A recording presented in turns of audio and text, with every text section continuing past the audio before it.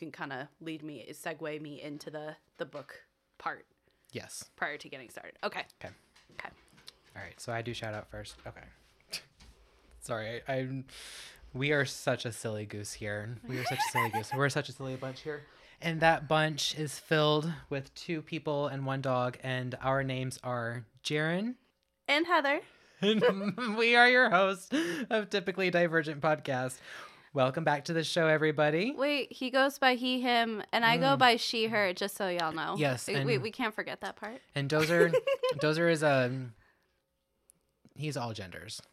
I love it. He's all genders. And the whole spectrum. The whole spectrum. And when I think about him in my head, he is wearing a purple dress with a red flower on it. And like goodness. he's wearing a hat. Like down a runway? Yes. Have you seen those TikToks where they like walk down, like where they have their pets? I've seen cat ones where they have them walk down like a runway. Yes. And he's walking on his hind legs with a yellow purse and he's singing and walking on sunshine. Dozer, Donatella. Dozer Marie Mendoza, Donatella, Gianni Versace, Reisinger Williams. That is my princess. Yes. So welcome back to the show. If you are if you are not new, if you are new, well, bless this lovely mess. What is happening here? It's all good. It's all good. We're having a good time today. Yes. So I think we're just gonna dive right in here. Yes. We have a lot to go over today, folks. We did quite some research for today's episode because we wanted to be very respectful for it. So we are going to dive in a little bit today. We're not going to have as much fun because we had fun for the last 2.5 weeks. And so we wanted to do a serious episode today. So first, we're going to get right into our tarot cards first, as usual. So Heather, what tarot cards do you have? What tarot card do you have for us today? Yeah. So I pulled the King of Wands upright. Okay. And the King of Wands, and it's funny, I was telling you earlier this, but for our audience, I feel like I've been drawing wand cards a lot lately. I'm pretty sure if I remember correctly, thinking back on some drawings for myself, both on and off the podcast.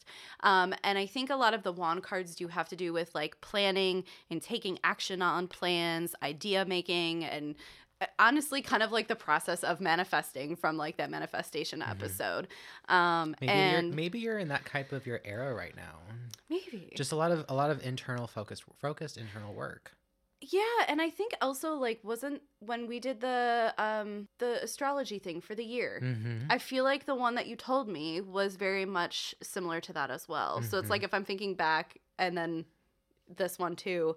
But of course, so this is the King of Wands, which has to do with leadership, vision, entrepreneurship, and honor.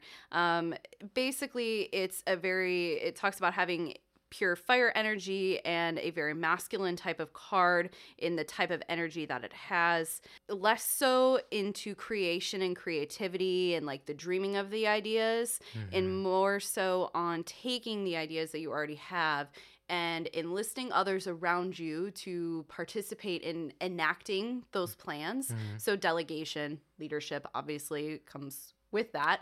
Right. And, working as a team with others to actually make those plans happen. So it sounds like you're already like prepped and ready without even knowing it, that you are ready to start that next step of spreading that work onto other people. I hope so. Yeah. It's kind of, the imposter syndrome in me has has a very hard time accepting this. I know you know. But it does talk about having opportunities presenting themselves to you and or new challenges that you might not have been aware of prior. And so when faced with them, it's a reminder to, face them head on and also enlist those around you as applicable to work through those with you. And of course, I always relate this to my career and my job, but I do think it applies to life and just other things too going on. So, well, good. Yeah, I think it works. And we are trying something a little bit new. We're going to switch back and forth. So I'm doing a tarot card today for this episode, and then we're going to switch that up with our mental health as well, especially since we do also have so much to talk about. So that's our tarot card section for today. Jaren, how's your mental health doing today? Well, it's really interesting that today would be the day that we'd be recording and my mental health is at its peak for this week because Nice. it was so fucking terrible this entire week because the weather's been so Mm. crappy. Yeah. And it was really sunny outside on Wednesday, which is my day off. It was beautiful. So beautiful. And I am so happy with how I spent my day. However, I chose to dedicate the first 3.5 hours of my morning to finishing a puzzle. That's really nice, though. I like that. It was, and then I spent a lot of time in the kitchen cooking, and then I had therapy, and then I went to the grocery store to get more ingredients, and then went back home, and I was in the kitchen, so like I didn't give myself enough sunlight, I see. Yeah. but I got stuff done that was important enough for me to do on a day off. And things with therapy were really great. Good. We talked a lot about TikTok and how I'm feeling about that, and a lot of reassurance. And like I've told you guys, like I don't know if I've said this on the podcast, but I know like I've told Heather, I found myself becoming unhealthily obsessed over numbers and likes and basing my self-value in social media interactions. And I know that is like a new thing for like the newer generation of teenagers. Like that's a problem for them. And I did not want to dive into that. And so she was like, well, you are trying to like grow something. So the amount of time that you're putting into it is healthy as long as it's not debilitating you. If it makes you feel better to go check something, then check it. But if it's going to drive you nuts all day, if you're not going to see something that you like, then don't. So she's like, you have 2 options every time. So just choose whatever's best. Yeah. So it's been nice, and I'm still having fun with it. And, but yeah, like I feel like I'm on the upswing right now, and Good. yeah. Yeah. So thanks for asking. I get what you mean about the weather too. Like, I definitely get the seasonal affective Yeah. funsies. The saddies. Yeah. Seasonal affective saddies. Yes. And it's so hard, especially when you do get a warm, sunny day in the middle of what really is still winter. And even early spring when it's still cold, not to like put that pressure on yourself to like force yourself to go outside and do things. But it sounds to me like you actually still had a really nice and productive day. Yeah. It's just that almost like seeing that made you feel like, oh, but how come I didn't spend my day this way? Yeah. And like remind yourself that it's okay not to put that pressure on yourself. Yeah. Yeah. Because I can still get sun time, you know. They say like what, 20 minutes a day? Yeah. I need like 20 years. Yeah. Like just put me in a happy lamp. Yeah. So Yeah. Oh my gosh, I need my own little happy lamp. But one that doesn't also give me skin cancer. Like, you know, like tanning beds they and all? stuff. well, can you just get a happy lamp, like just a can. lamp that has like that vitamin D without giving you the UVs? Yeah, I think there's ones that like people in the office, like in offices have them. And like I think like people at work, you know, like it became like a thing in like 2020. And it was like find some ways to make yourself happy. Yeah. But I feel like they're kind of questionable as to how well they work. I will admit from the small amount of tanning in tanning beds, like I did not do a lot. I did a small amount and I did it in very short stints because I burn very easily, and when I would travel it would help me not to burn as much. I do not condone tanning beds. Also, if you want to use them, I'm not judging. I just, you know, like Yeah, from a safety standpoint. We don't judge, but we also know don't what's want cancer. positive and what's not healthy. Yeah. But I have to admit, in full transparency, laying in one of those beds, like on even the low setting for like 5 minutes, I felt like warm and sunny, and it really did help. Yeah. But I also don't want the UV radiation. Right. So, you know, I haven't used a tanning bed in years, but it helps. I don't have as bad of a burn when I do go on like a vacation, particularly like if I'm going down like more south somewhere, like in completely spring. away from our hemisphere. Yes. Not hemisphere. What's the Yeah. word? Not ozone. Like region, just region, lateral, your latitude, where your latitude is. With your longitude, latitude. I think you're latitude going, is correct. You're going closer to the equator. Someone with a lot of background in this, educate us. But I'm pretty sure we're just white. I'm pretty sure the sideways are latitude. Yeah. Yes, they are, because I remember a teacher saying, remember latitude and fatitude. And so like, wow, okay, thank you so much. Wait, latitude and what? Latitude and fatitude. So like fat, wide. Oh my God. Latitude is latitude goes okay, can we just be horizontal. real though? Teaching that way would not age well, right? Because like today, I like know. that's so toxic too. Don't do that, guys. Yeah, don't do that. Don't do that, but that's what I have done to myself for the last 20-some years. That's what you learn, and that's your way of remembering it. It's like once you learn something like that, though, you can't get it out of your head. And Right. like that's how someone taught it to you. Like that's not anything on you. I'm just saying, like, we're not condoning that either. But it is kind of funny. Yeah. I'm wondering if there's anything else that's like stuck in my head like that. Anyway. Yeah, I'm sure there are things, and we'll find out as we age, because things as they become more and more acceptable, or we change how we term things for the better, we realize.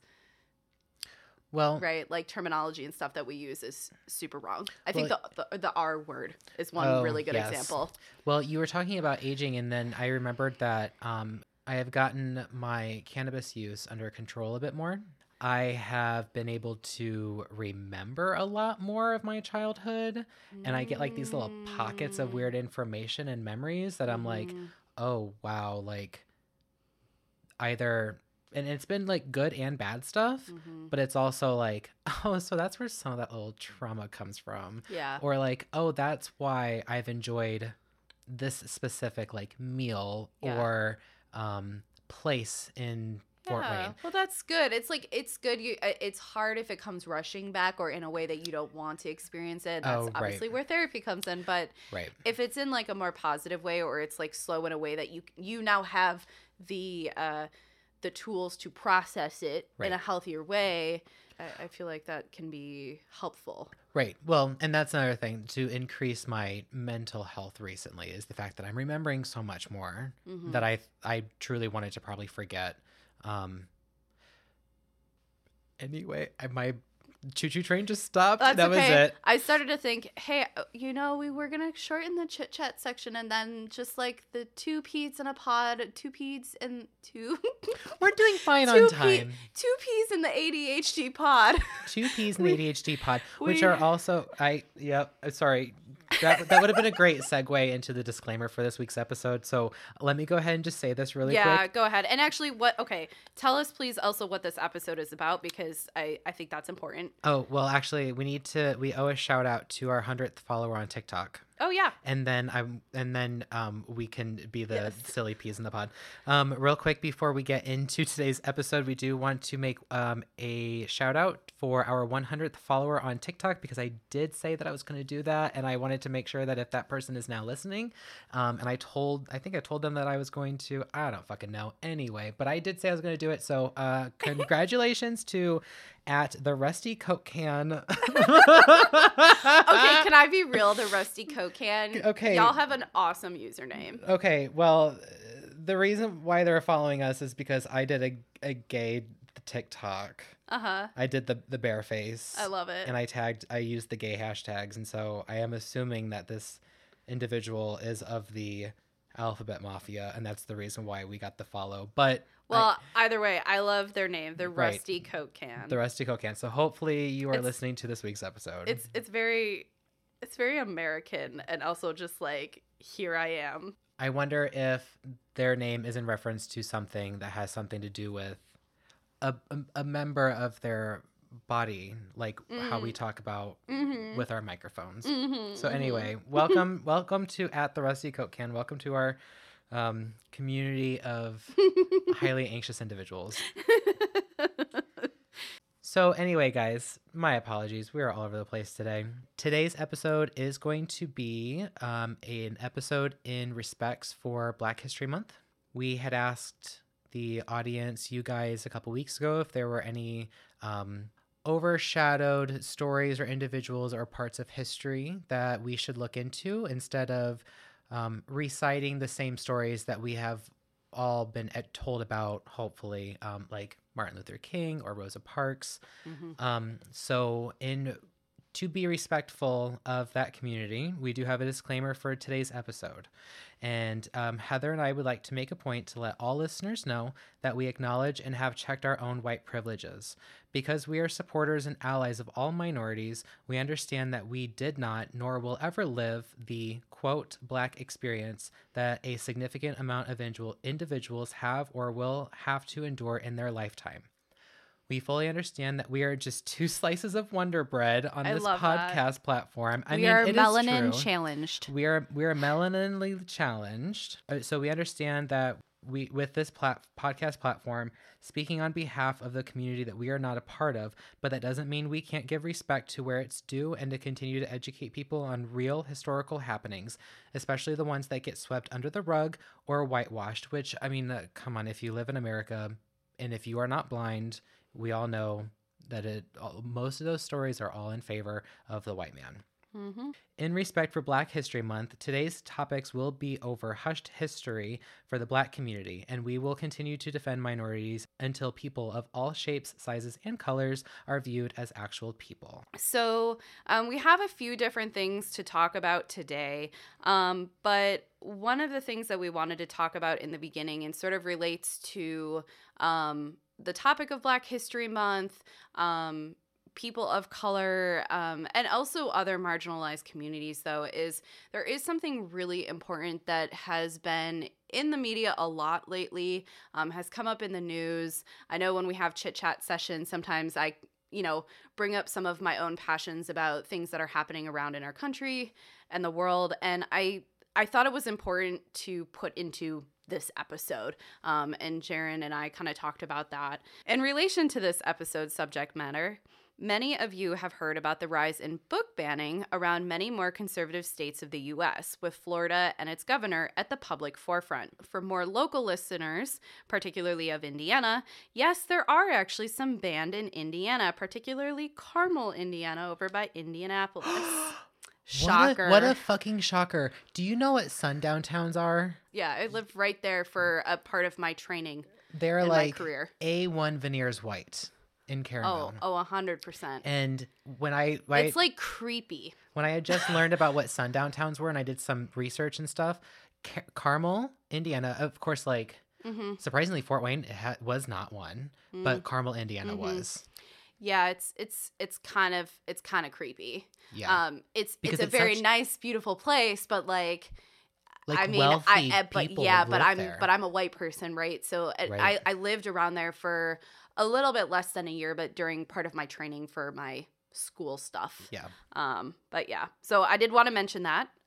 They do have some banned books.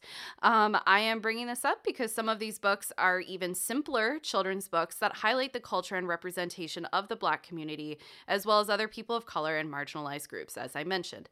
This is a dangerous trend that was also prevalent in 1930s Germany to promote a nationalistic and certainly a white supremacist mindset. Obviously, this is anti-progress for human rights.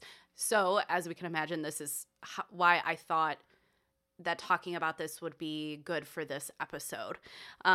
So in relation to that, I wanted to bring to the table some resources.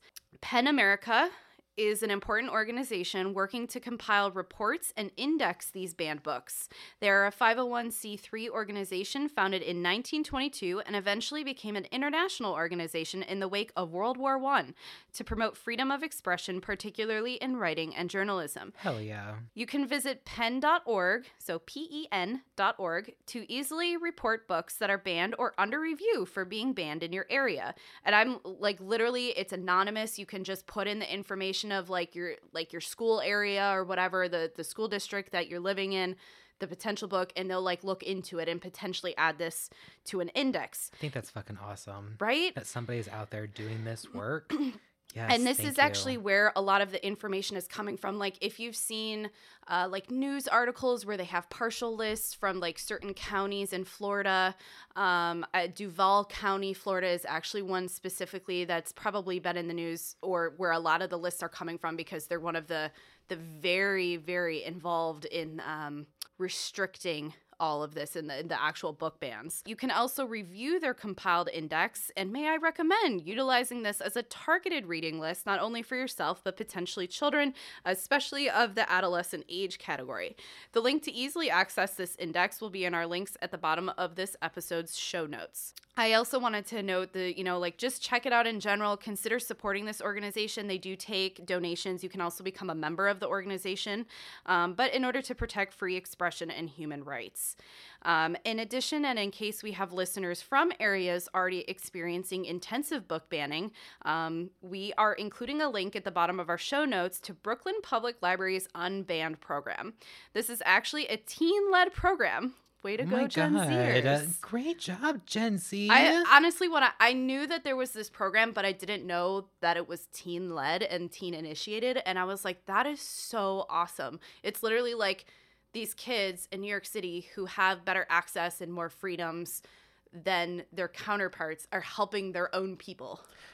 I don't want to wish my life away, but I look forward to that generation being in political power. Oh, me too. Me too. I mean, I feel like millennials are losing even some Gen X, but some Gen X as well as millennials are really losing their opportunities to lead in this country because the older boomer and even silent generation, because, oh my gosh, some of those politicians are decrepit. They're like in their 80s, man. I mean, Biden is in his 80s even. Yeah.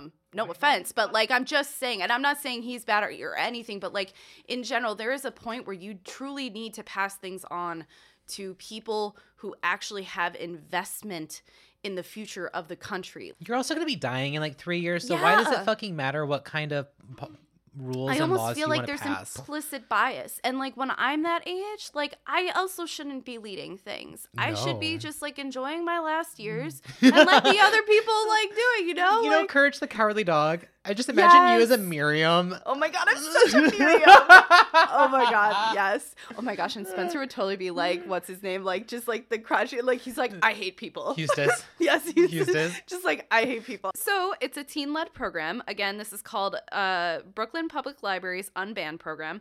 It provides anyone ages 13 to 21 a free library card to BPL's digital catalog from anywhere in the U.S. Your local public library may also be working to fight against book bans, so please support them if so.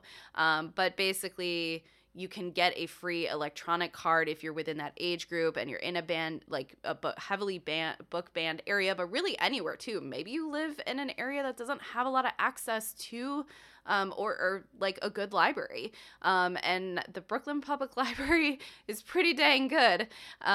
So, check it out. And I think it's really important. So hell yeah. Thank you so much for bringing that on to today's episode, Heather. I really appreciate that. Yeah. All right, everybody. So, again, remember our disclaimer from the beginning, and also please remember that I am not the greatest with research, and I do my damnedest.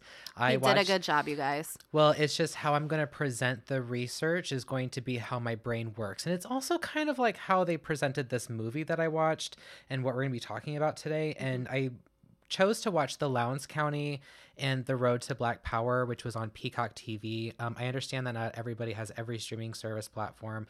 It's more likely that somebody's going to have Hulu or Netflix, so the chances of everybody else having seen something on those services would have been much higher, but I chose to watch this on Peacock because voter suppression continues to happen specifically for the Black community, and it has happened recently within the last couple of years. And there was that one politician, I think it was down in Georgia. Stacey Abrams. Yes. Okay. So Stacey Abrams had to go and do her own canvassing and help getting people registered to vote.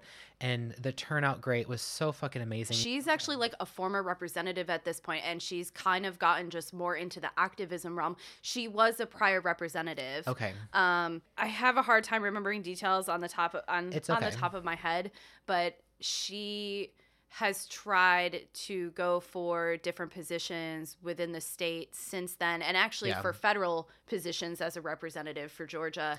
Right. But she has worked tirelessly to increase voter turnout and work to help people get registered, which is really important. So yes, and she started doing it because of the one time that she ran and then saw the voter turnout and how little amount of the Black community had been voting. So she went and turned it fucking out. Oh, and she's also a lawyer, so she's a highly educated woman, and I think that's awesome. Hell yeah, Black women in power. Awesome. I love to see it. We're just going to go ahead and paint you a picture here. So this is Lowndes County, Alabama, and this is one of the poorest counties in the country, and it's unfortunately located right outside of Montgomery, which is the capital of the state.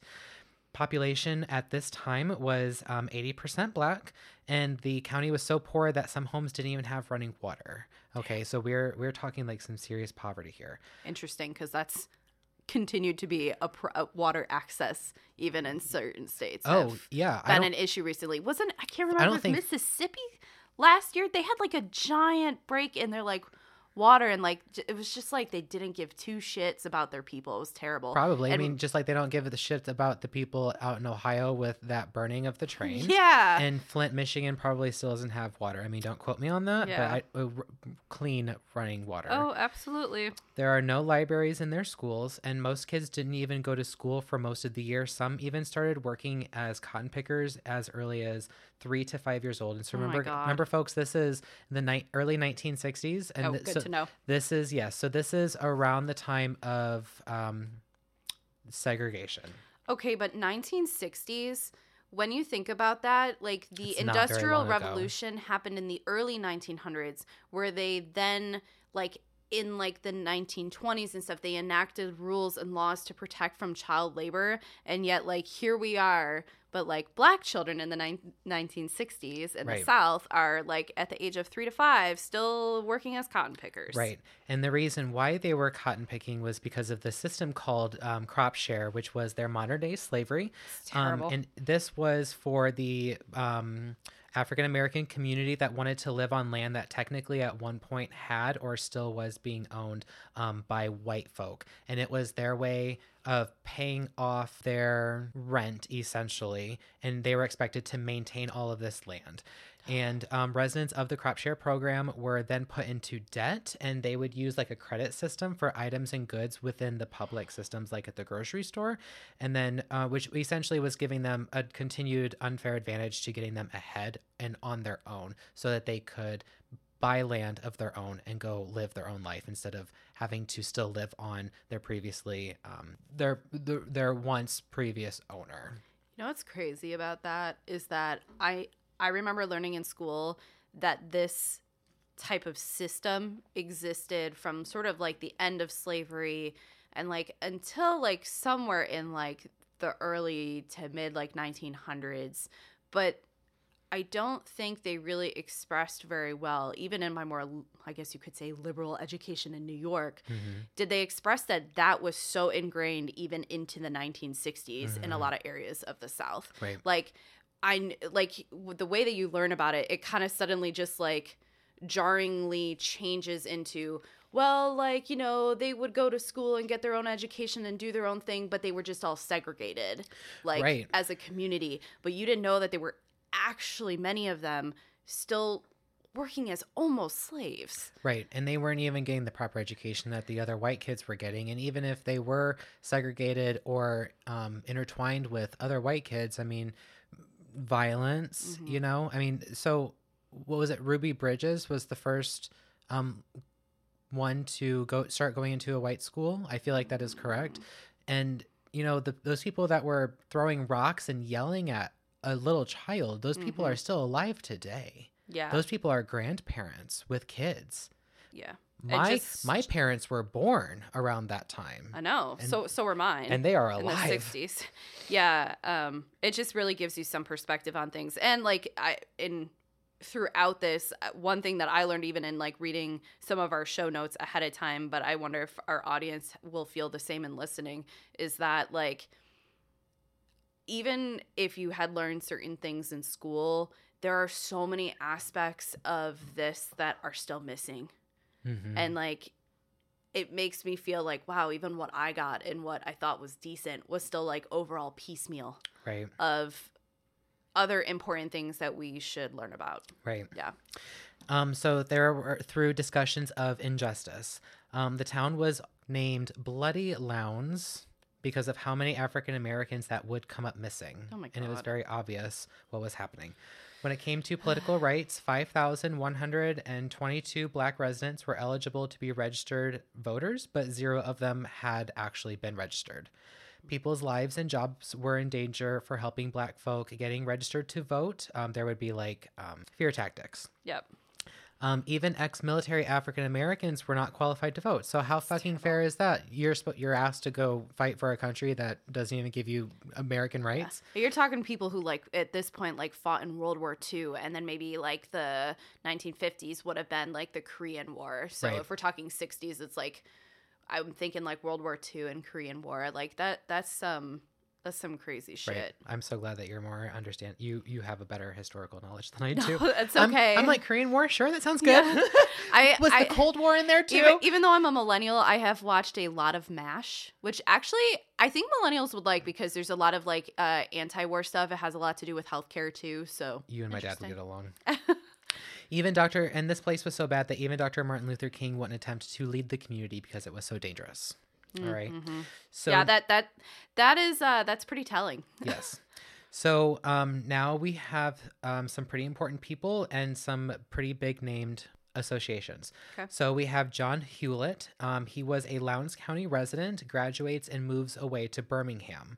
He joins the NAACP chapter, which is a national association for the advancement of colored people, returns to Lowndes County in the 1950s as a registered voter. Wow. Good for him. In the 50s, right.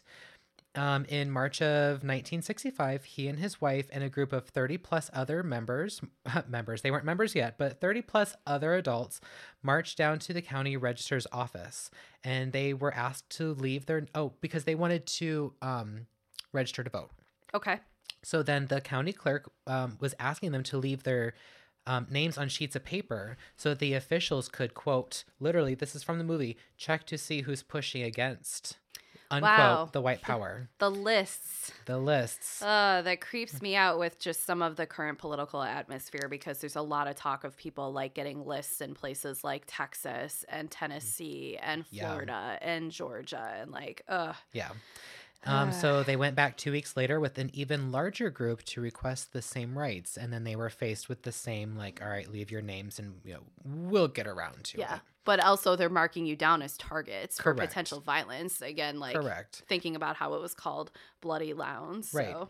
In late March of that year, this group then founds the Lowndes County Christian Movement for the Human Rights. And it started with 27 individuals.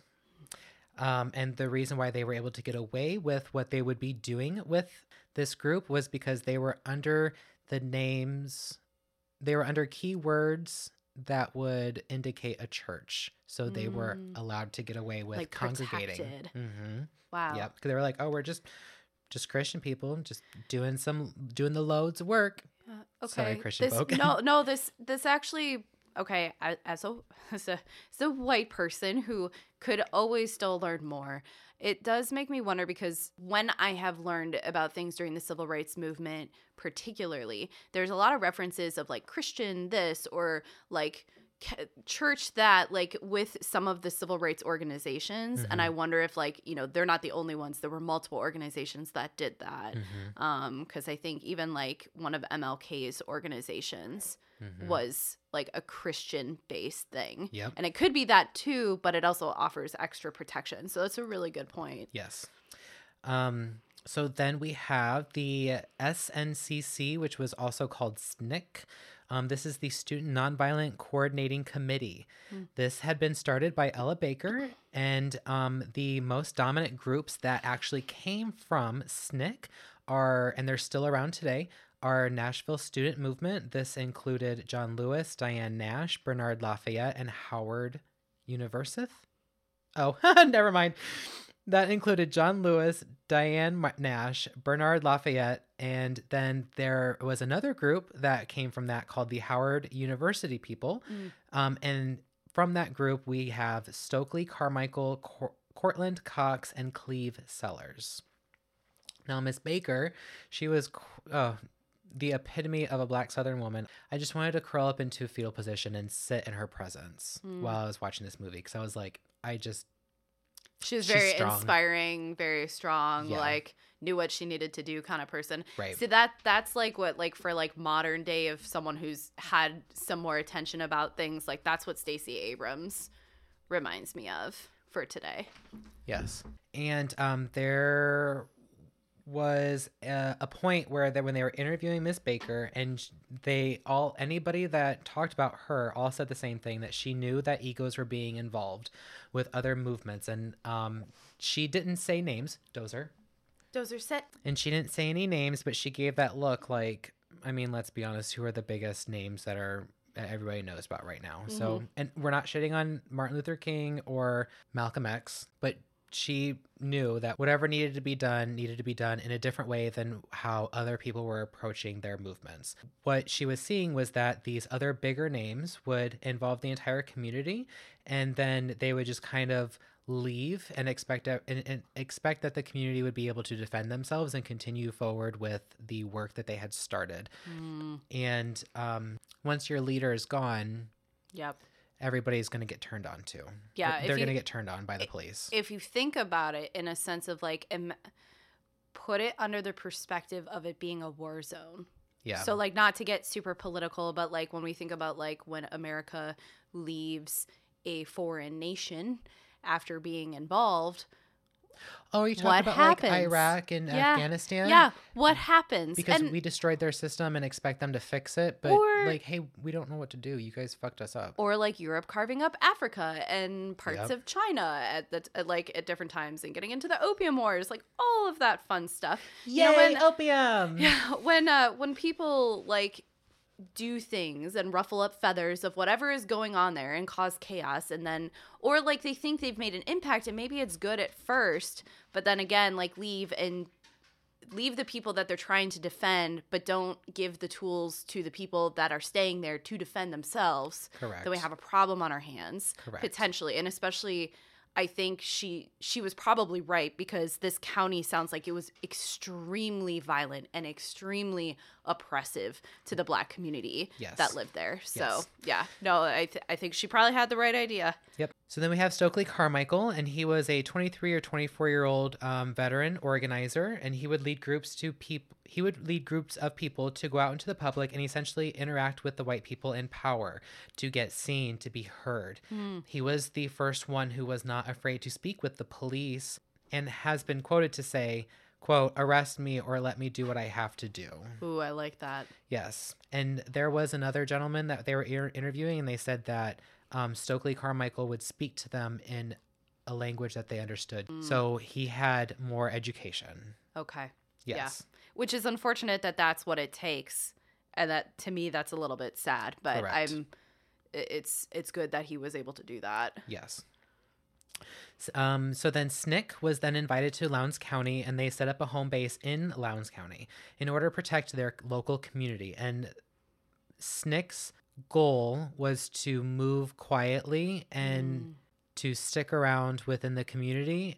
And like an underground force. Yes, almost like Love an it. underground force. And so they decided to stay. And then they developed the Freedom House, which was their headquarters. And then there's Tent City, which were the dwellings where SNCC members lived. This was funded by money donated to the southern chapters from the northern chapters. So like, and like how Heather was talking about, like how we were taught with the history, we were just kind of like, hey guys, like there was the war, and then Black people were welcomed into the community. And that is not how it happened. Segregation happened for like 40 to 60, 70 years. Yeah. So, or like to the degree that the segregation happened. It's like we moved on to knowing about, like you go from like the end of slavery, knowing that there was like some sharecropping, and then you move forward like post World War II. Now we're going to come back to this, and there were Jim Crow laws and there was some segregation, but like the in between, and then also how severe it was. Right. Like, things were not black and white for them. Yeah. So it's not unheard of that there would be northern chapters within the U.S. SNCC would go to other towns to encourage and empower their local residents, and they would set up their mass meetings in different towns and would set up even educational classes like math, literacy, and teaching people how to do their taxes. That's awesome. Yes. Wow, if we need that more. Yes. So then we have the first major event that started to really anger the community and to give them the anger that they needed to feel empowered to move forward. So Tom Coleman, a deputy sheriff, was employed by the state of Alabama to maintain a low-level prison, pulled a trigger in attempts at shooting Ruby Sales. Again, remember the head organizer of SNCC in a local grocery store. Oh my God. Reverend John Daniels, a white man, tried to protect her and was killed because he was an ally of this community. He was helping them. And remember, white people would be threatened if they got caught assisting people of color. Yeah, that actually happened to my grandfather. Yeah, he was in the Navy. Really? And like he would be stationed down in the South, and most of his like Navy friends were black people, and it was like at a time when segregation was like fulminant, and it was crazy. He's told me some stories. And then Father Richard Mary Rose was shot in the back. He was a black man. He was out in the streets calling for help, and of course nobody helped him. The story, of course, was changed from murder to self-defense by the news and the townspeople. Of course it was. Of course. The town gave money in support of this man's defense because, quote, he stands for what needs to be done. Holy fuck. If that does not scream white power, and people of color need to fear white people, and even white people need to fear the white power. This reminds me of freaking what's his name, who got like off without any issue, who shot people during the Black Lives Matter. Kyle Rittenhouse. Yeah. Fuck him. Yeah. And totally reminds me of that, because like conservative people funded him and like were giving him like basically high fives. Right. Fuck him. Right. And of course, Tom Coleman was found not guilty by, of course, an all-white jury. Of course. There was a quote within the interviews from a woman who was white. The implication of African-American voters meant the possibility of different people being in power. So let's take away all of this not so great qualities of these people and just understand that they are humans who are afraid of change. Mm-hmm. That's understandable. But when you start to act out from your fears and you start putting people's lives in danger and killing them and not giving them basic human rights, then, okay. Remember, guys, a couple weeks ago when I said I can't meet you halfway in the middle? Can't meet you halfway in the middle on that one. Yeah. No, it's understandable to be afraid, but can't do that. Then in 1965, the voters' rights had been passed, but that really hadn't changed anything. The purpose was to represent the mass of the communities and to changing the people in governmental power. So the Mississippi Freedom Democratic Party took to the council that they wanted more accurate representation in government offices. Of course, like why wouldn't anybody want that, right? Mm-hmm. The Democratic Party at this time, ran by Lyndon Johnson, is mostly racist Democrats. They did say in the documentary that open racism wasn't in the Republican Party until much later down the road. Yeah, so that actually did get talked about in my history class. I took AP US, like the college, like US history. So one thing that sometimes people do forget is that around, I want to say it was around the civil rights movement, there was a progressive change between the Democratic Party and the Republican Party in terms of the racism and the racist per se being represented in the party. So in actuality, pre-civil rights and pre this change, if you want to think about like who were the racists, who were the ones that were part of the South in the Civil War and wanted to separate and wanted to keep their slaves, that was actually Democrats. Yep. So that's Democrats. And Republicans were like Abe Lincoln, were like those, that was like the, let my you know, people go. Yeah. And then when I can't remember the exact details, but it has to do with like the urbanization like movements, and when the Black communities were moving into areas where like white people were living, and like different things were happening with that. And like one of the parties, I don't know if it was like the Republicans, like were like, oh, come to us or something, and like I can't remember, like the Democrats actually started helping some of the Black communities and then moving and stuff like that. And then there was like this switch. Okay. And there was a trickle down effect in the South where like up until maybe even like the 80s and 90s, there were a few what they call old Southern Democrats. Those are the people that like I think have finally died out when it comes to politics, but I think did exist even in our politics when we were kids. Yeah. Very like became rarer and rarer. Most of them transitioned to Republicans, but some of them held on to that like, I'm not leaving the Democrat Party. This is part of like, I'm from South Carolina and I wanted to like be a part of taking away from the Union and all that stuff, fly the flag, whatever. So like the old Southern Democrat is like that term that you'll hear for people like that. Okay. I know that was like a very roundabout explanation because I can't remember the details, but that's some of it. Okay. You can cut part of it. Thank you. Sorry. So again, the Democratic Party had denied their request, and they were given the option of having, quote, 2 seats at large. And they were not actually nominated or even voted into office positions. And that's when we find out that politics really isn't about a morality, it's about the power. Mm-hmm. So we have another gentleman, Jack Venice, was the primary researcher for SNCC and had realized that the Independent Party was an option for Alabama. This was the groundwork for the Lowndes County Freedom Organization. Literacy was so bad in Alabama that instead of using words to help voters choose their candidates, they would use symbols. And the symbol for the Democratic Party was a white rooster with the motto around the icon, "White supremacy for the right." Oh my God. Imagine the illiteracy being so bad in this area that even as a white person, you're voting for white supremacy without even realizing it. And you're just voting for white because that's just what you're told to do. And there is no other person to vote for that is not white. So, And then we have Ruth Hauer, a SNCC veteran, presents a white dove, which was honorable, but this was about power. This was not about being nice. She took a trip back to SNCC headquarters in Atlanta, and she visited Clark College, and their mascot was a Black Panther, and the Lowndes County loved it.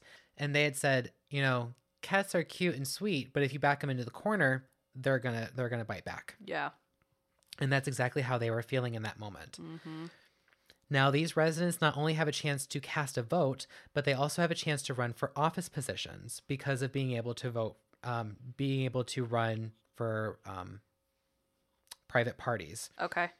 In order to teach the candidates on what those jobs are and the responsibilities of those jobs, the SNCC headquarters held meetings in Lowndes County and Atlanta, and they made comic books because remember they were educating people, and they made comic books that would thoroughly discuss the responsibilities of each position. And it was the video, if you guys have a chance to check it out, the comic book is so cute. It is like, it's like an action book, and it's like, it gives them basically a step-by-step example on what they would have to do in their job and what that would entail.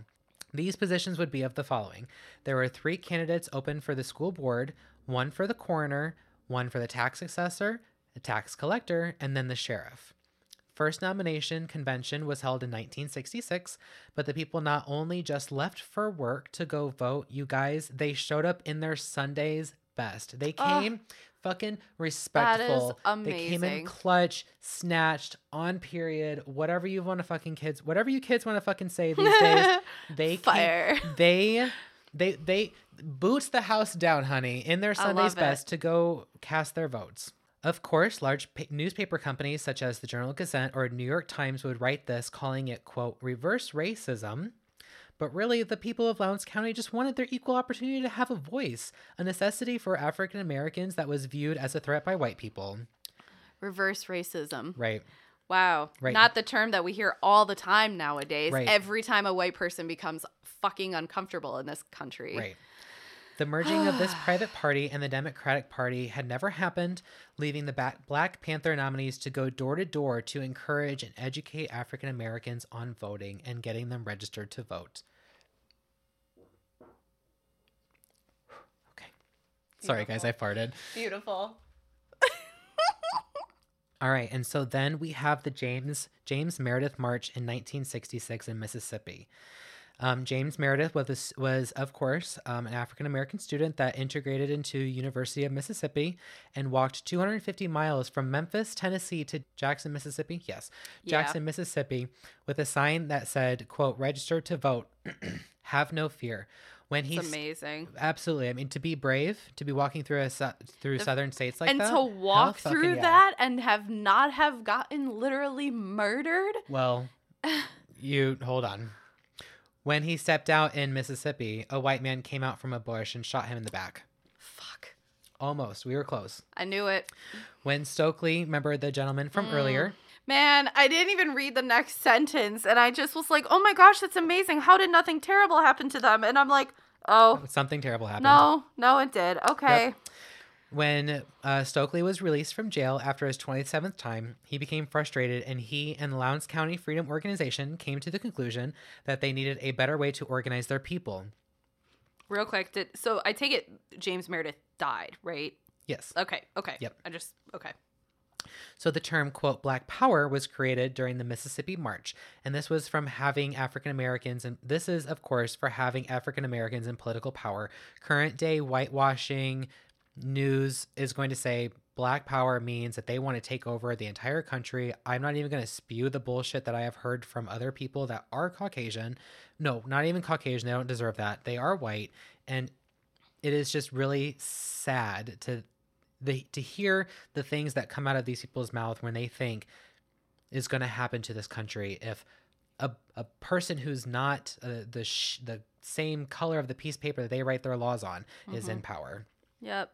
Well, and I mean, it's kind of interesting. Like, it actually does show that these people fear their own guilt for the things that they have done, because they're afraid that they're going to be treated the same way that they treated them, which is literally admission that you are a piece of shit because you have treated other human beings worse than animals. Right. You're quiet. Like, you're high key admitting. I learned that phrase recently. You're high key admitting that you are treating Black people like shit, and you're afraid that you're gonna get the same stuff back. Yeah. Like, and ironically, you don't, but they act like they will or that they do, and that becomes a motivating factor. Even today. Oh, snap. Sorry, guys. We are getting heated up in this studio. It's just very interesting. Yes. So again, like what Heather was talking about, this is also fear mongering.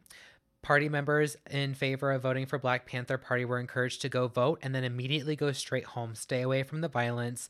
Get out of sight from the public's eye because you're safer at home. Just go cast your vote and get the hell out of there. The opposing white side didn't believe that any of the African Americans would make it even on the ballot.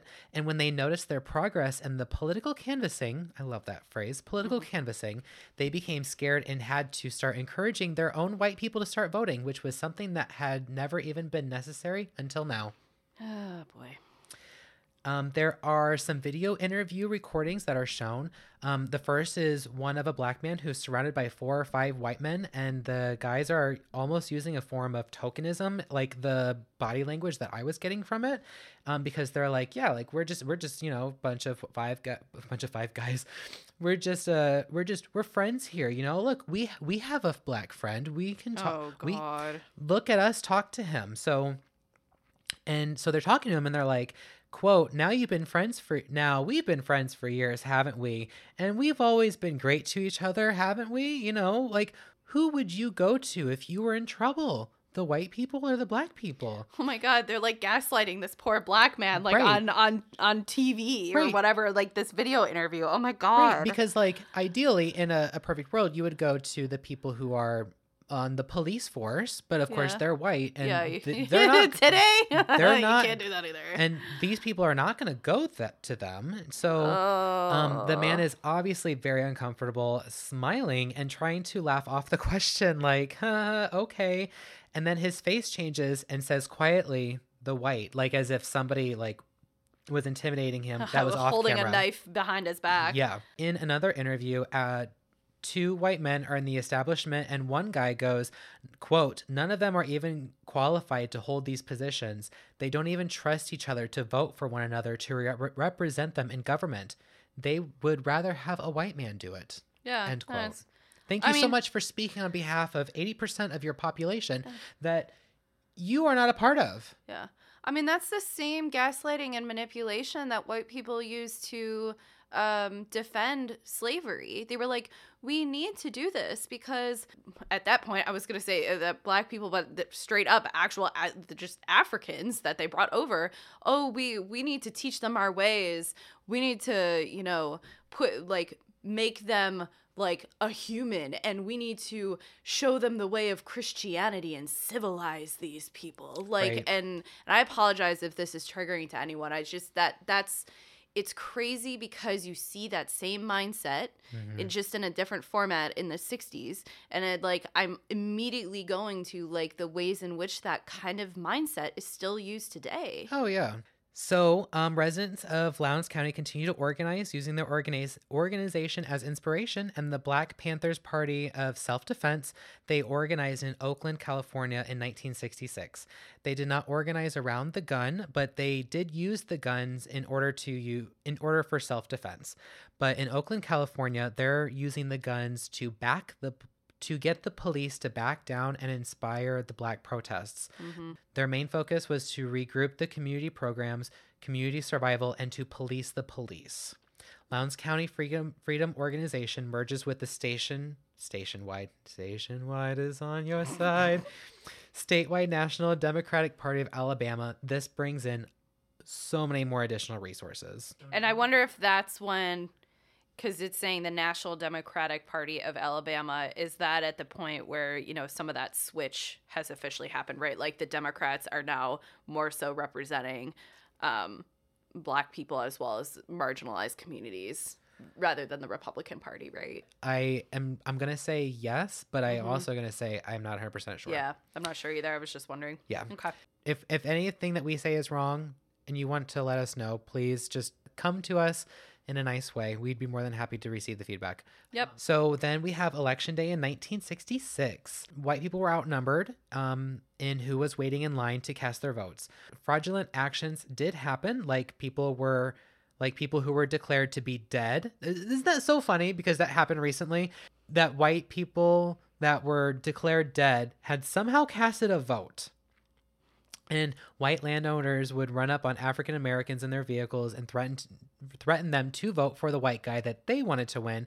And ballots were also thrown into Big Swamp Creek. No federal regulations were put into place to prevent things like this from happening at the time. So unfortunately, the African American candidates did lose their first year with being on the ballot. Also, I immediately thought of like one of those asshole trucks with like the chopped off exhaust, dual exhaust, and the ball sack hanging from the truck. Like I love them nut sacks. With that fucking flag on the back window, like, and everything. Even though this is like obviously not that time period, I'm just immediately thinking of that. It's just well, like fashion styles and trends, they always come back just in a different skin. Yeah, it's the exact same thing. Yeah. So then King was assassinated in 1968. And then in 1970, John Hewlett from earlier becomes the elected official sheriff for the town of Lowndes County. This was the first major shift in local government for the town for the county. And Charles Smith was the first county commissioner. Miss Yearly A. Haynes was the first female superintendent elected. Awesome. So they didn't get any candidates in office their first year, but in the second year, they did. Even through all of these powerful accomplishments, African Americans are still treated as similarly as if it had been in the 60s. Racial wealth gap and discrimination still exists, and because of what this little county was able to do, major changes in our county was able to happen. Or in our country. Yes, thank you. And I don't remember the exact topic that I was listening to on a podcast, but I was listening to something that was a little bit more recent, and they actually talked about SNCC, and SNCC was not only specifically for African Americans, but they were for any and all minorities when it came to like the growth and development of SNCC later down the road. That's awesome. Yeah, and I didn't know too much about SNCC or SNCC. I forgot. I'm so sorry. If anybody remembers the sit-in protests. Okay. That was SNCC.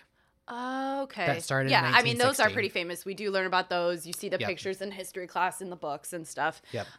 No, that's really interesting. I also thought it was intriguing from an intellectual standpoint. And like, I definitely have an interest in history overall and American history. I like how this, it's technically a documentary, or is Yes. it a movie that's documentary? Okay. So I think it's interesting how it shows where different pieces of more famous and well-known parts of history actually connect to some of the aspects that maybe people didn't know about as much, or we hadn't learned about. You talked about basically the rise in the Black Panther movement. Yep. And the organization, and I honestly didn't know that that's sort of where they got their roots, so it was very interesting. Yeah. All right, Heather. So what did you bring to the table today? Sure. Yeah. So, I tried to look up, some different people that, as we talked about, maybe less learned about in our history classes that were also very important in regards to the Black community, Black history, and potentially the civil rights movement. So the first one that I have to talk about is Bayard Rustin. So he is the man who actually organized the March on Washington in 1963, where MLK Jr.'s I Have a Dream speech occurred.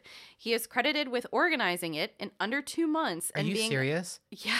2 months? Yeah. And they had like that big of a turnout? Tens of thousands of people. Oh my God. This is before social media. Like snail mail is still Imagine a thing, how you would be able to do that and bring people across the nation who are also oppressed people, as you already just discussed. And again, he was being a man who is great with logistics of organizing civil rights events. So not only did he do this march, but he's also been credited with a multitude of other event organizing. And it's something that you don't really think about, like as a kid when you're learning these things, but then as an adult, especially in our own jobs, when we think about all that goes into, let's say, a project or something else that we're working on, you're like, yeah, like there was like a whole team of people behind all this stuff that happened. This dude worked behind the scenes and helped to make a lot of these like events and protests and things like that occur. So he was basically one of those, one of the people in MLK's circle. Okay. So he also helped found the Southern Christian Leadership Conference and is credited with mentoring MLK to adopt his strategy of nonviolent protesting inspired by Gandhi. Oh, yeah. He worked heavily behind the scenes, primarily due to his status as a gay man. So also a gay Black man. We got a homo in the house. Maybe that's why he's so good at organizing. Oh, right. Bitch, right? Bitch. Toe tap on that one. Yeah. Not the gay man doing all this organizing. And he's likely a primary... Sounds familiar. He's likely a primary reason why he is not as well known and not educated on even in high school history. As we well know, there are steps currently people taking steps today to fight against the inclusion of gay and overall LGBTQIA history being taught, even in high schools where, like, let's say people wanted to limit that in younger children, but even for adolescents. And I know when I went to school, we had none of that other than like very tiny amount, like literally like 2-sentence mention of, oh yeah, and the gay rights movement happened, right? Like, yeah. Oh, so yeah. Sorry, I'm just saying, like, I totally disassociated for a second, and I was thinking about like there was this one book at school. I think it was like the Scorpion King, and everybody knew which page and what paragraph and what sentence it was that they were talking about anal sex. And I went into the school's library to go read this one sentence. I was thinking you were talking about rights activism. Yeah, I was thinking about. I mean, that's okay. You book. heard gay man and you were like, this man's an icon. Let me think about my experience here. No, it is totally okay. I'm just saying that, it makes unfortunate sense why he is left in the shadows. Yeah. And yeah.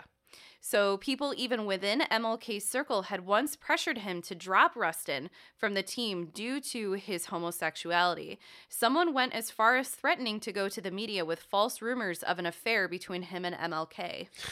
Right? Yeah. He was also arrested for his homosexuality in his past. In fact, Rustin had to adopt his gay partner to provide some legal protections, which this is something I didn't know. Yes. But this was not uncommon even up through like the Correct. 1980s, maybe even early 1990s. Correct. He openly advocated for gay rights later in the 1980s prior to his death in 1987. And in addition to all of this and his continued civil rights work, in the late 1960s through the 1980s, he also advocated for the rights of Jewish people who were being oppressed in the Soviet Union post-World War II.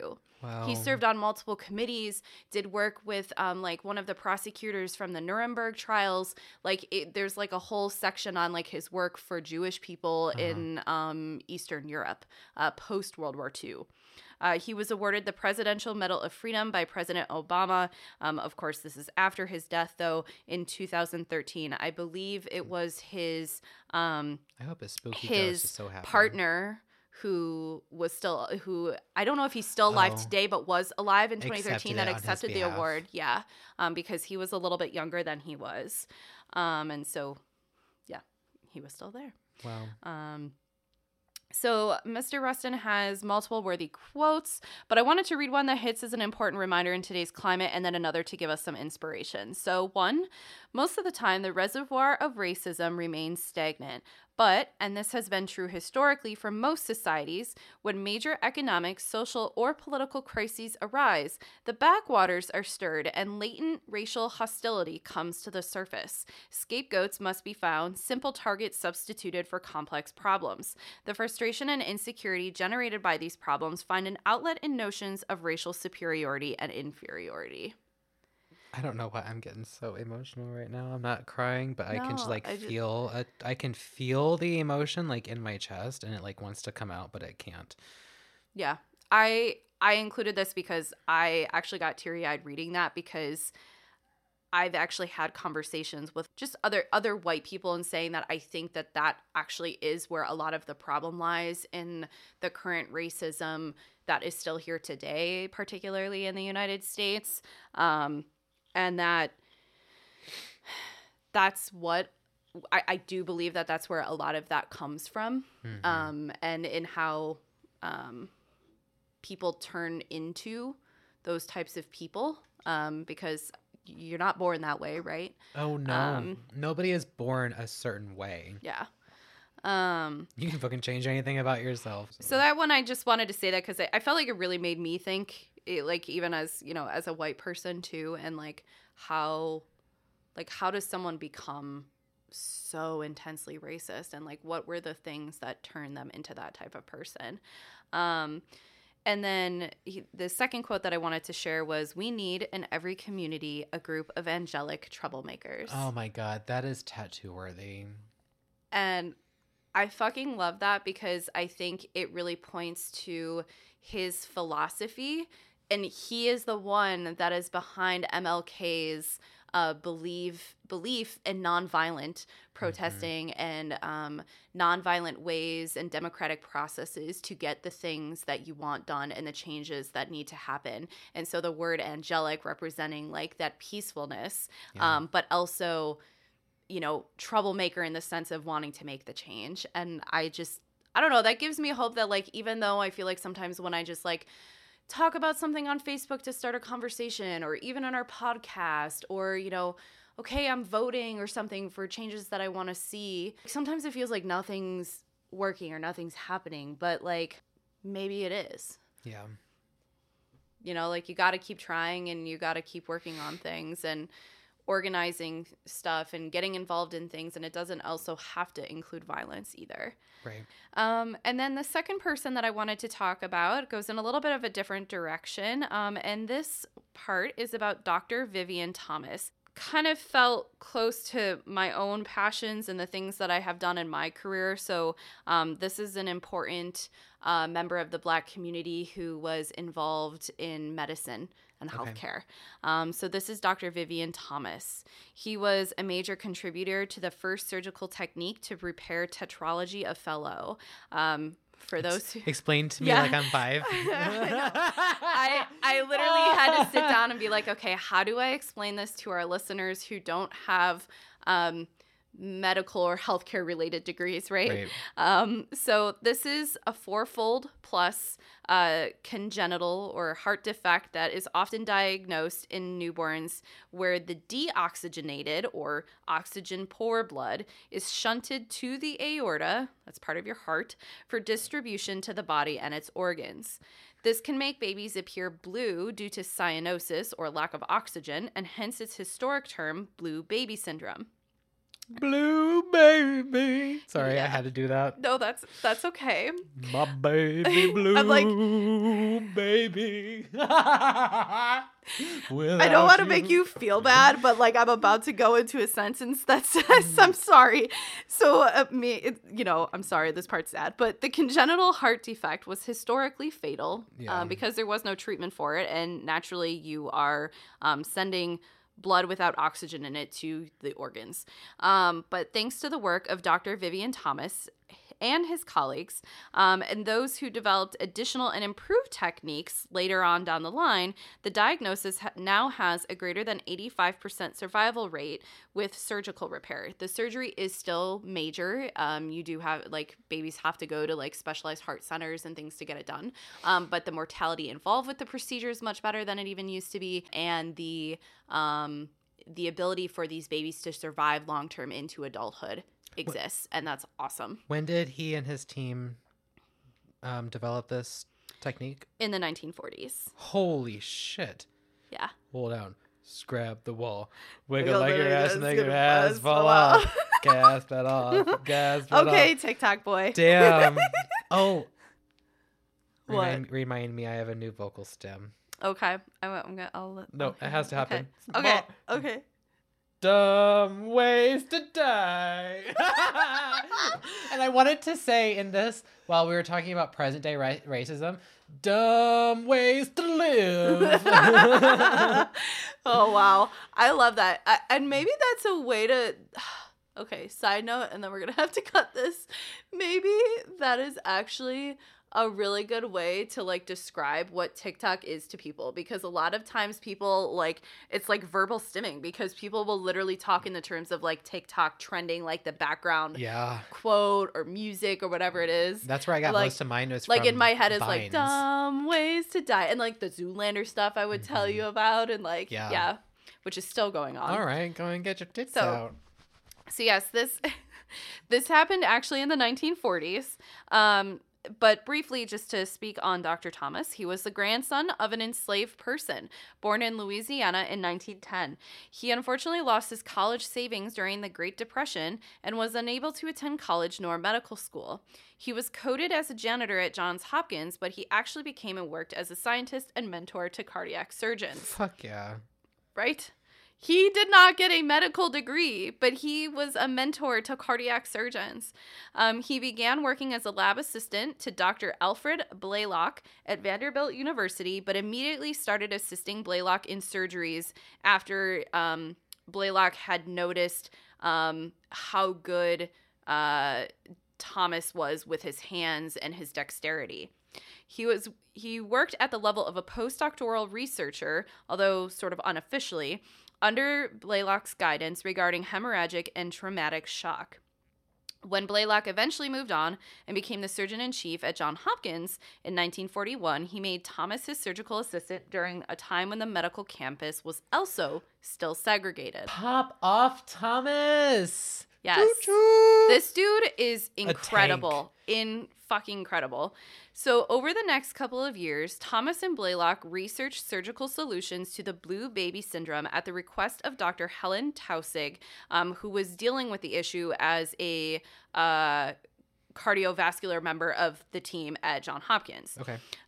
Using prior failed research on vascular surgery techniques to treat hypertension, they developed a shunt to increase blood flow from the heart to the lungs, also today known as the Blalock-Thomas-Taussig shunt. Oh, say that 6 times fast. Or BT shunt for short. The Blalock-Thomas-Taussig shunt. The Blalock-Taussig shunt. Wow, on the second try, fucked it up. Yeah, gotta love those medical terms, right? So this was first used in 1944 when Thomas literally coached Blaylock over his shoulder during the first procedure on a human baby. Thomas also specially customized the needles for that procedure for the infant size. Jesus Christ. The shunt procedure became internationally famous in 1946. Oh, well, first before that, I wanted to mention that like they talked about how like people traveled from all over the world to watch them do the procedures. Yeah. However, there was still so much racism that like people had a hard time accepting that Oh, of course. Thomas was involved in this. Like, people looked to Blaylock first. Right. And like they were seeing right through Thomas. Yes, absolutely. Yeah. In 1946, Thomas went on to develop an atrial septectomy technique for what is now called transposition of the great artery. So just for perspective for other people without going into that too much, transposition of the great arteries is an extremely serious congenital heart defect, similar to trichology of Fallot in the sense of it. I mean, if you don't fix it, you're gonna die. Like, the kid's gonna die. Yeah. It requires significant different kinds of bypass surgery, things like that. Again, sort of similar, but different specific anatomy issues than the tetralogy of Fallot. Yeah. After he developed this technique, Blaylock is quoted as having looked at this and stating, "This looks like something the Lord made." Hence... Obviously, an angel did, honey. Yes. Hence, the title of a movie about this story called Something the Lord Made from 2004. I know it's available on HBO Max. I believe it's also available on Prime and Hulu. And then there's another documentary about this whole thing, Dr. Thomas, as well as like his partnership with Blaylock, called Partners of the Heart. Wow, that's so beautiful. Yeah, I saw some scenes of Something the Lord Made, and I watched a scene where basically Blaylock was like paging, Vivian Thomas. They wouldn't they were only allowed to use the page system for doctors, and he wasn't coded as a doctor, so the lady was refusing to page him overhead. And so he took it from the lady's hands, paged him. He was in the cafeteria, brought him over, and the parents who were so scared about their baby after thinking that the baby's gonna die because they have the blue baby syndrome, looked at Thomas and was like, oh my word, because he's black. Right. And then people in the audience watching them do the procedure were livid that he had come to help with the surgery. Oh, of and course. were like, we're gonna have to talk about this. Hey, stop the procedure. While the kid is literally in active surgery. It was crazy. But anyways, fucked up. In light of all this, and in speaking of, the scene, it's important to remember that Thomas was not formally a doctor, was at one time considered a janitor at Johns Hopkins, and then finally a supervisor of the surgical laboratories, but never actually a surgeon. He faced segregation on campus for at least part of his time there. In 1976, he was finally awarded an honorary doctorate by Johns Hopkins School of Medicine and named an instructor in surgery. Wow, that's beautiful.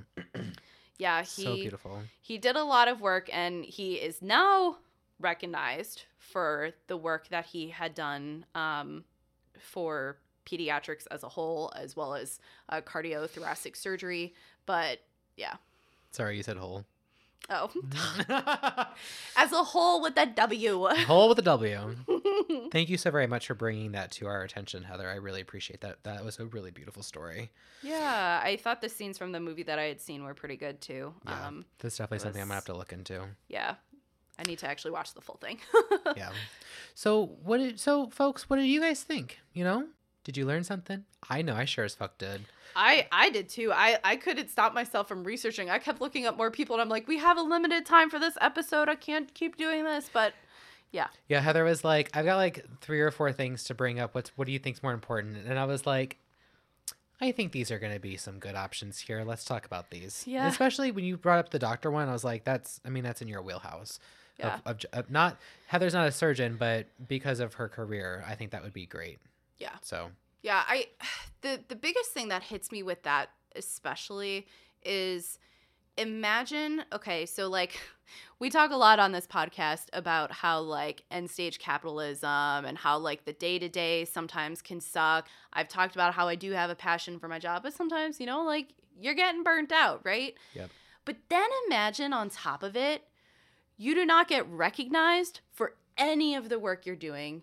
You are treated like less than human throughout that entire thing, and yet you're continuing on to research for the better for humanity in spite of all that. Yeah. Like, how incredible is that? And I'm not saying that's not to validate the trauma and the lifelong trauma that man was put through in being oppressed. I can't imagine having the motivation to do that in today's society. What if you were told that, like, you had to fight against all of that too, right? Like, all of that. And so I think his story especially, and maybe because I was more able to put myself in the shoes of someone like working in medicine and stuff, I really felt that extra layer of what would it be like if I was oppressed to that degree, which I have never had to experience. Yeah. And so for me, at least, that story was especially important because it gave me that perspective. Yeah. Yeah. Well, thank you. And Yeah. thank you, listeners. We do have one more thing to touch on before we end this week's episode. I do apologize. It is my responsibility to be up and current on moon phases, and I have slipped through the cracks on that. Oh, we've I think personally we've felt the moon phases as they've gone. Yes. So on the day that this episode comes out, the 20th of February, we are moving into a new moon. And this is going to be a direct quote. The last thing that the moon will do before moving into Pisces and meeting up with the sun will be to join forces with Saturn, the planet of boundaries and hard work. Completing its stint in Aquarius. Woo, Aquarius. Your emotional commitments and relationships to self-discipline will be top mind leading into the ethereal new moon. Though this could set a bit of a heavy, serious tone, you'll do well to think of it as solitude, fertile foundation from which you can plant the seeds you want to see flourish. Remember, guys, new moons, setting your intentions on things that you want to work on. Basically, Saturn is the planet of reality checks, which can serve you while you wearing your rose-colored glasses during this Pisces new moon. For instance, if you're thinking of starting a new side hustle or making a romantic move, holding on past behaviors, patterns, and lessons in mindset can set you up for more success in the long haul. And also, Venus will be moving into Aries right after the new moon, fueling your passions. Ooh, so there's going to be a lot of heightened emotions around the things that you care about. Specifically, what I read was like money, relationships within yourself, and the ones that you are involved with. Trying to give it positive vibes rather than the negative side of the passion, right? Yes. So please do be careful. And of course, if you're listening to this after Monday, sorry. So anyway, thank you so very much, everybody, for listening to our episode and being a part of this important topic this week. We really appreciate it. And remember, you know, we're not an education podcast, but we like to do some education. We want to encourage everybody to have these tough conversations and educate each other around you. And I know that's tough, but together we can do it because we believe in you and your big sister, Heather, and your big brother, Jaron. Well, I prefer that we're like mommy and daddy. So your mommy and daddy, we're here to encourage you to do those things. So Heather, I love you so much. Sharon, I love you too. I gotta go pee. And listeners, we love you guys. And don't forget, if you want to interact with us, you can do that by visiting our link tree in the description of this episode. And all of our resources can also be found at the very bottom. So yeah, thank you so much for listening today, guys. You'll hear from us next week. We love you so much. Yeah, love you guys. And this is us signing out. Bye. Bye.